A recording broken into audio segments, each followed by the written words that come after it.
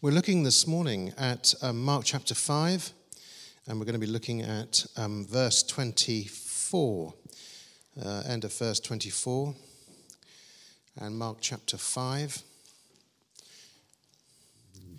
Miracle of Jesus. It's a two-part miracle. Both include miracles on females. Both have the symbolism of 12 with them, but I'm only going to touch on one of those miracles, which is the healing of the woman with internal bleeding. Touching the hem of his robe. A large crowd followed and pressed around him, and a woman was there who'd been subject to bleeding for 12 years. She had suffered a great deal under the care of many doctors and had spent all she had, yet instead of getting better, she grew worse. When she heard about Jesus, she came up behind him in the crowd and touched his cloak, because she thought, if I just touch his clothes, I will be healed. Immediately her bleeding stopped, and she felt in her body that she was freed from her suffering. At once, Jesus realized that power had gone out from him. He turned around in the crowd and asked, "Who touched my clothes?" "You see the people crowding against you," his disciple answered, "and yet you ask, 'Who touched me?'" But Jesus kept looking around to see who had done it. And then the woman, knowing what had happened to her, came and fell at his feet, and trembling with fear, told him the whole truth. He said to her, "Daughter, your faith has healed you. Go in peace and be freed from your suffering." This is the word of the Lord. Thanks be to God. Father God, we pray you take these words and this incident in the ministry of Jesus, and may we too also reach out and touch the hem of your cloak this morning and feel the power of your life coming into ours. In Jesus' name, amen. Now, this is just to put you into context here. The word in the Greek used for healed here is different to most other places in the New Testament where healed is used. So the word here that's used in Greek is the word sozo, meaning both salvation and healing at the same time. Just keep that in mind as we go through. Both Jesus and the woman use the word sozo when referring to being healed. The first thing that happens in this story is that she hears about Jesus. It's the first thing that happens. Verse 27, when she heard about Jesus. I don't know how many of you came to the Lord because of somebody's testimony, or how important a testimony was when you heard about Jesus from somebody else, how important that was in your final decision. But I don't think we can really ever underestimate the power of testimony. The power of just talking about Jesus. The power of sharing with others who Jesus is and what Jesus has done. Clearly, this woman has heard about Jesus. She's heard about the raisings of the dead. She's heard about the miraculous healing. She's heard about the teachings. She's heard all of these things about him. And on hearing this, she's drawn to him. She wants to find out more. She wants to come and see for herself. She sought him out. Why does she sort him out? Because somebody was talking about Jesus. Somebody was testifying about him. When I first became a Christian, I was at a Bible camp for teenagers, and somebody gave me a book, and it was just simply called Vanya. I don't know if anybody's come across the book Vanya. It's the book of a young Soviet soldier and his testimony as he suffered in the Soviet army for his faith. Have anybody heard of the book Vanya? You have, yeah. And it was told me when I was a young person, and I remember sitting there being absolutely spellbound by this account of this young Russian soldier and his bravery and his testimony about Christ. And I remember thinking, if Vanya can do that, then I can at least share my faith, or at least don't have to worry about sharing my faith, but just be willing to talk about Jesus. Because it was such an amazing story. I'm going to read you just a touch of it. This is the story of Vanya. Ivan Vanya, 1952 to 1972. Known as his friends simply as Vanya. A brave soldier in the Soviet army, braver still in his witness to Jesus Christ. He was tortured for his faith and died as a Christian martyr in 1972 at the age of only 20. What fueled his faith and courage in witnessing for Christ? His parents raised him with his 6 brothers and 1 sister in a Christian home. They were from Moldavia, which was part of the Soviet Union at the time, and they belonged to an underground Christian church because religion was outlawed by the communist government. When Vanya completed school in 1968 at the age of 16, he decided personally to commit his life to Jesus Christ and to read the Bible daily. He joined an evangelical Christian church, was baptized in 1970. After his baptism, he had an intense desire to tell others about the good news of Jesus, the gift of new life and forgiveness of sins, which he won on the cross. He preached the gospel with great enthusiasm and joy, both in his local church and to many young people in the town where he worked as a delivery driver. In November 1970, he was drafted into the Soviet army to perform 2 years of required military training and service. When Vanya began to speak openly of God in the army, his military supervisors began a systematic campaign of intimidation and torture to silence him. In one of his letters to his parents, Vanya wrote, "Even though I am a soldier, I work for the Lord. Though there are difficulties and testings, Jesus Christ gave the order to proclaim his word in this city, in any meeting, in a military unit, to officers and to soldiers. I've been in a division headquarters and in a special section. And though it wasn't easy, the Lord works so that it turned out well there. I had an opportunity to proclaim his word to the most senior personnel, but I was reviled and thrown out of the meeting. On one occasion, the sergeant in his barracks challenged him to prove that God exists. The test was that God would miraculously arrange a military home leave for a certain sergeant. Leaves were hard to get. After asking God if he should accept the challenge, Vanya agreed. All night he sat up with the sergeant, explaining the things that he would need to know when he became a Christian. The next day, an authority from another town called and ordered the leave. The sergeant became a Christian, and so did other men. But shortly after this incident, Vanya wrote again to his parents about his determination to speak about Christ to his commanders and fellow soldiers. They have forbidden me to preach Jesus, and I'm going through tortures and testings. But I told them I will not stop bearing the news of Christ.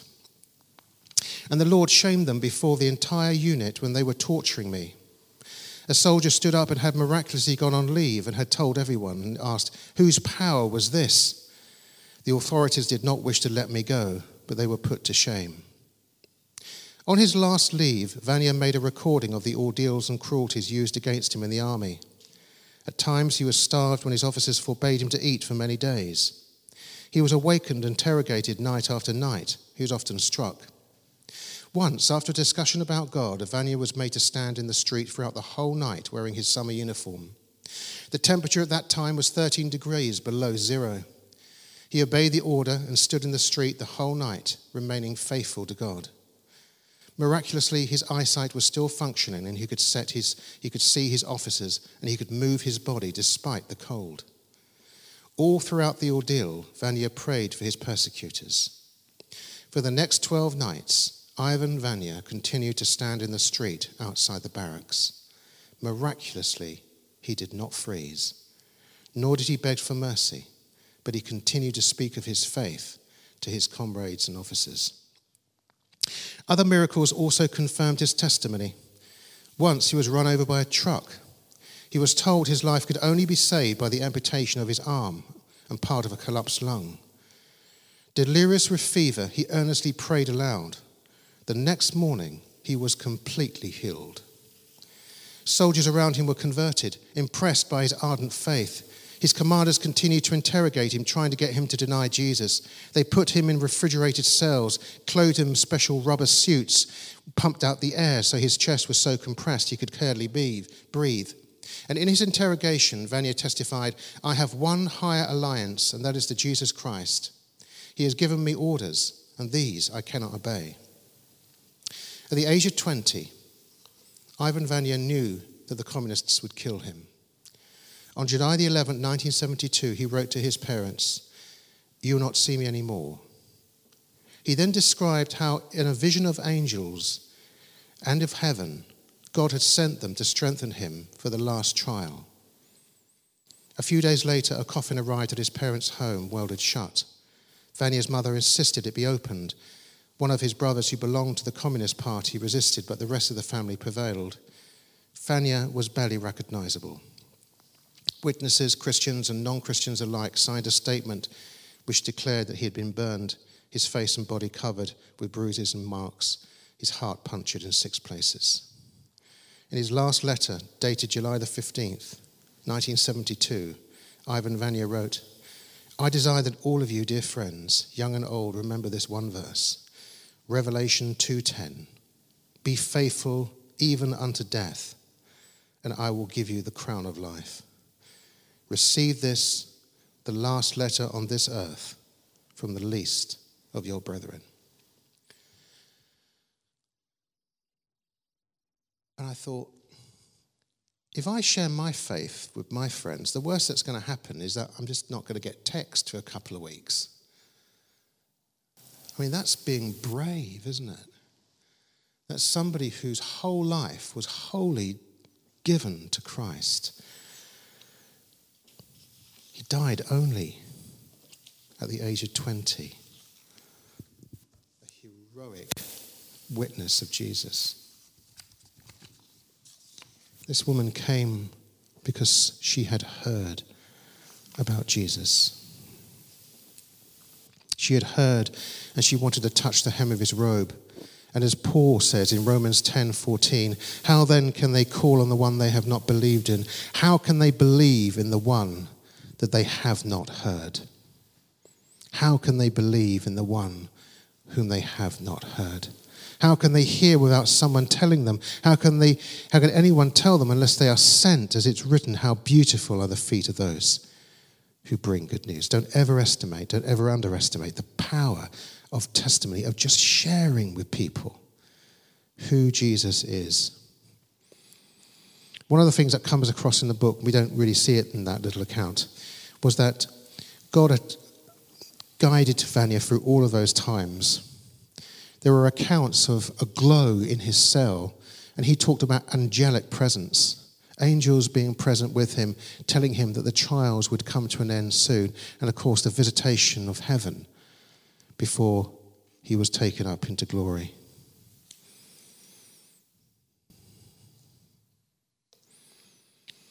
Faith begets faith. We're not called to change people's minds. We are simply called to tell the truth about Jesus. The first thing that she did was that she heard. And the second thing that we did was that she touched. She reached out and she touched the hem of his robe. She wanted to share in what he had. She wanted to share in it. And that's an interesting concept, isn't it? Sharing, because I don't think we're terribly good at sharing. I think there's an instinctive behavior in us that doesn't always want to share. I remember the account of a mum cooking pancakes on Shrove Tuesday, chocolate pancakes. And she's got 2 sons with her, David and Brian. And they're both waiting for the first pancake, and they get into a bit of a squabble. And she says to one of them, she said, "Will you stop squabbling and just be patient? In fact, actually, if Jesus was here, he would make sure that his brother had the first pancake." To which one turned to the other one and said, "Brian, you be Jesus." And I do remember once when I was a kid, my mum giving us we got this enormous Easter egg. Julie and my older sister Julie and I, we got this enormous Easter egg, and she gave us this Easter egg. It was just, wow, it's an absolutely enormous thing. And I was really excited. And she said, Rob, your cousins are coming over this afternoon. And I thought, yeah. And she said, and I just thought, well, because it's such a big Easter egg, you've got lots of sweets inside, you could share it with them. Excuse me? And I was in a sort of a place of devastation with the thought of having to share what I had, because instinctively we don't want to share when we've got really good things going on and we've got things that we love. We don't want to sort of share it with others. But Jesus wants to share everything he is and all that he has. And she wants some of it too. And the interesting thing about this story is that she kind of steals it. It's a sneaky healing, isn't it? She kind of does it on the sneak. She thinks, I'm defiled under Jewish law. He's not going to want to touch me or come anywhere near me. So what I'll do is I'll just creep up behind him and I'll see if I can just get down on the ground and just touch the hem of his cloak. Without him realizing it, I'll just sneak a healing. And actually she does. She actually does sneak a healing. The only problem is that the crowd parts, and at the end Jesus is going, somebody touched me. And she has to come forward. But she knew that if she would only touch him, she could share in what he had. She knew according to Levitical law that she was defiled, Leviticus 15. She believed that she could touch him and share in who he was. If I can touch his purity, then I can share in his purity. He is the antithesis of all of her problems. If I can touch him, I can draw on his freedom. I can draw on his purity. I can draw on his health. And I can become like he is if I can only connect with him. If I could only just somehow connect with Jesus, who was never going to touch me because I couldn't touch a rabbi. I was going to have this moment where not only was I going to touch the hem of his robe, but it was a touch. And I was defiled.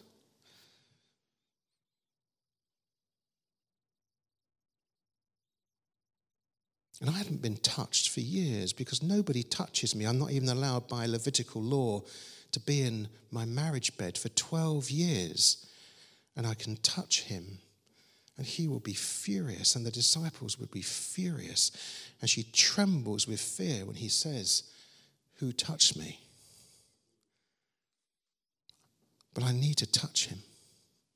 I need to be so desperate and reach out and touch the hem of his robe, because where he is, there is healing. Where he is, there is freedom.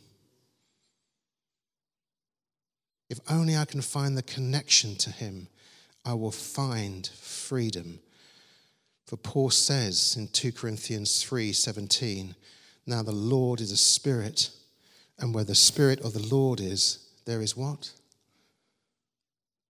There is freedom. There is freedom. She touches the hem of his robe. In Mark, it just says the robe. She touches his clothes. And when she does, immediately power comes out of Jesus and into her.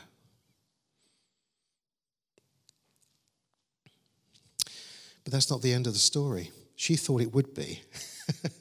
She thought, if only I could just get there and just go, touch it, and then run off. That'll be it.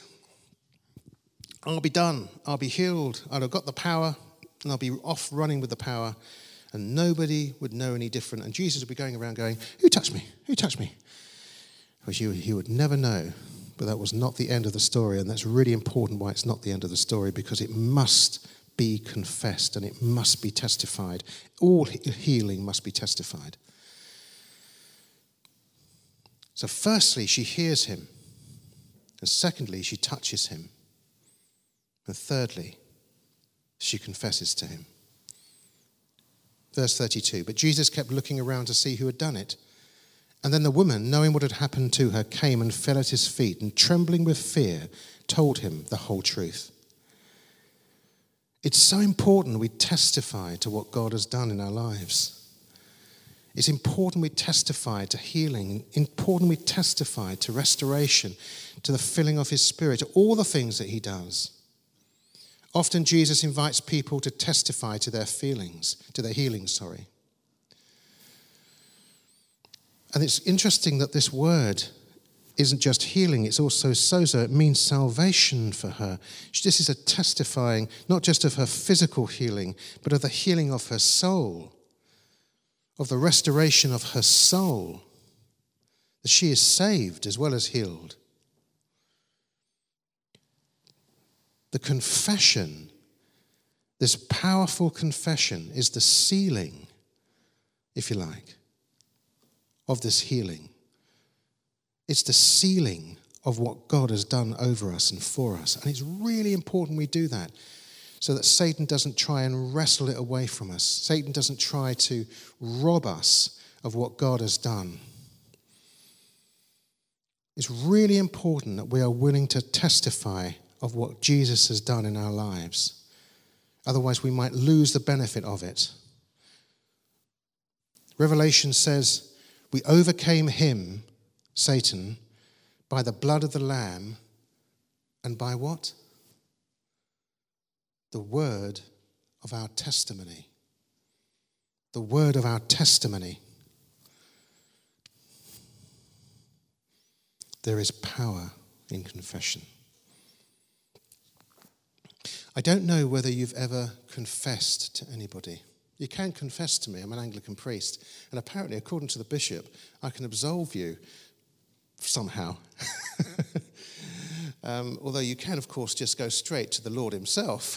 Let's point this out. But it's quite interesting because I did on one occasion, don't get me wrong, I've never confessed to a priest. But I did on one occasion confess to a friend because I'd prayed a prayer for a family member and I felt, that wasn't right. I think it was a bit of a soulish prayer. And I thought, that didn't feel right. And I was quite bothered about it. And I felt spiritually a little bit bothered about it. So I went to see my friend Roger, who was a Christian, quite a mature Christian, who I really valued. And I kind of knew he would be sensible about stuff, and he knew stuff from the Bible. And I went round to see him, and I had a cup of coffee in his kitchen. We sat down on the kitchen table. And I said, do you mind if I just confess something to you? And he said, what? What are you going to say? I said, I just prayed for a family member, and I wasn't sure it was the right kind of prayer. And I just felt strange spiritually. I just want to tell you what I prayed, and I just want to tell you what happened. Are you happy to do that? And he said, yeah, all right, yeah. So we just, carried on having a cup of coffee. And I told him what had happened. And I confessed to him. And I felt physically something lift off me. I can't explain it. It was as if something physically, literally lifted off me at that moment. It just came off me.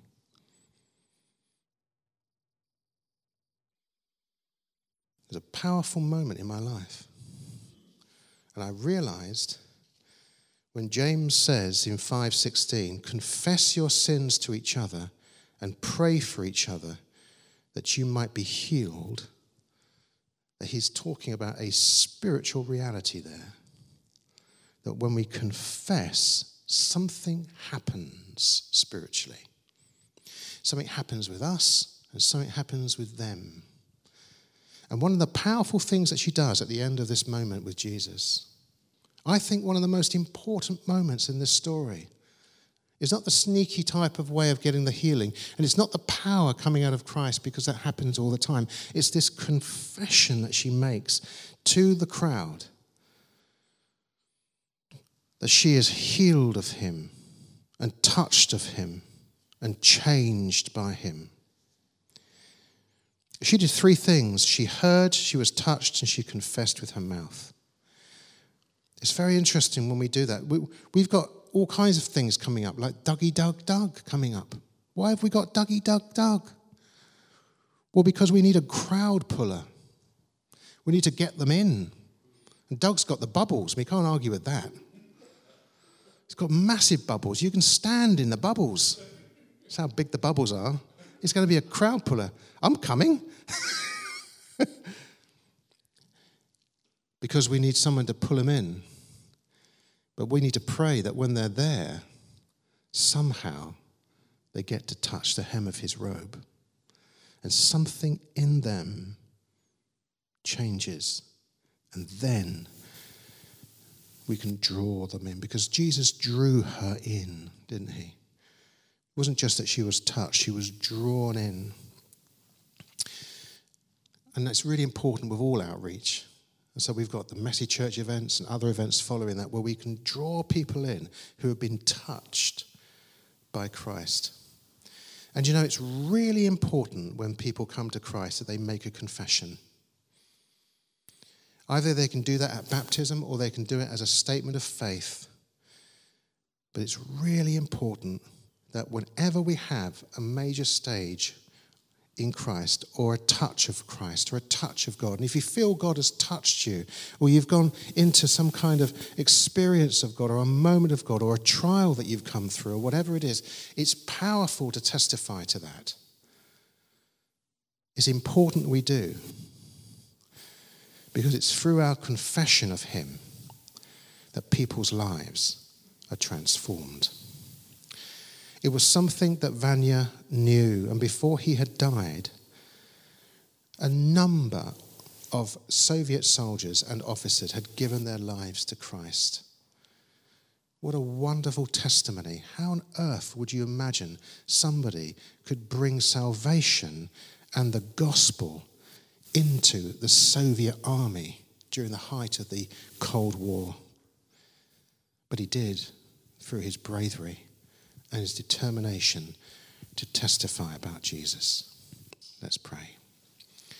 Father, we thank you for this story, this incident in the life of your son, of a woman who was brave enough, determined enough, and in some way sneaky enough to try and touch the hem of his robe so that she could be healed. And then to testify that story. And that story has been testified again and again and again through the centuries of the power of Christ to transform our lives. Amen.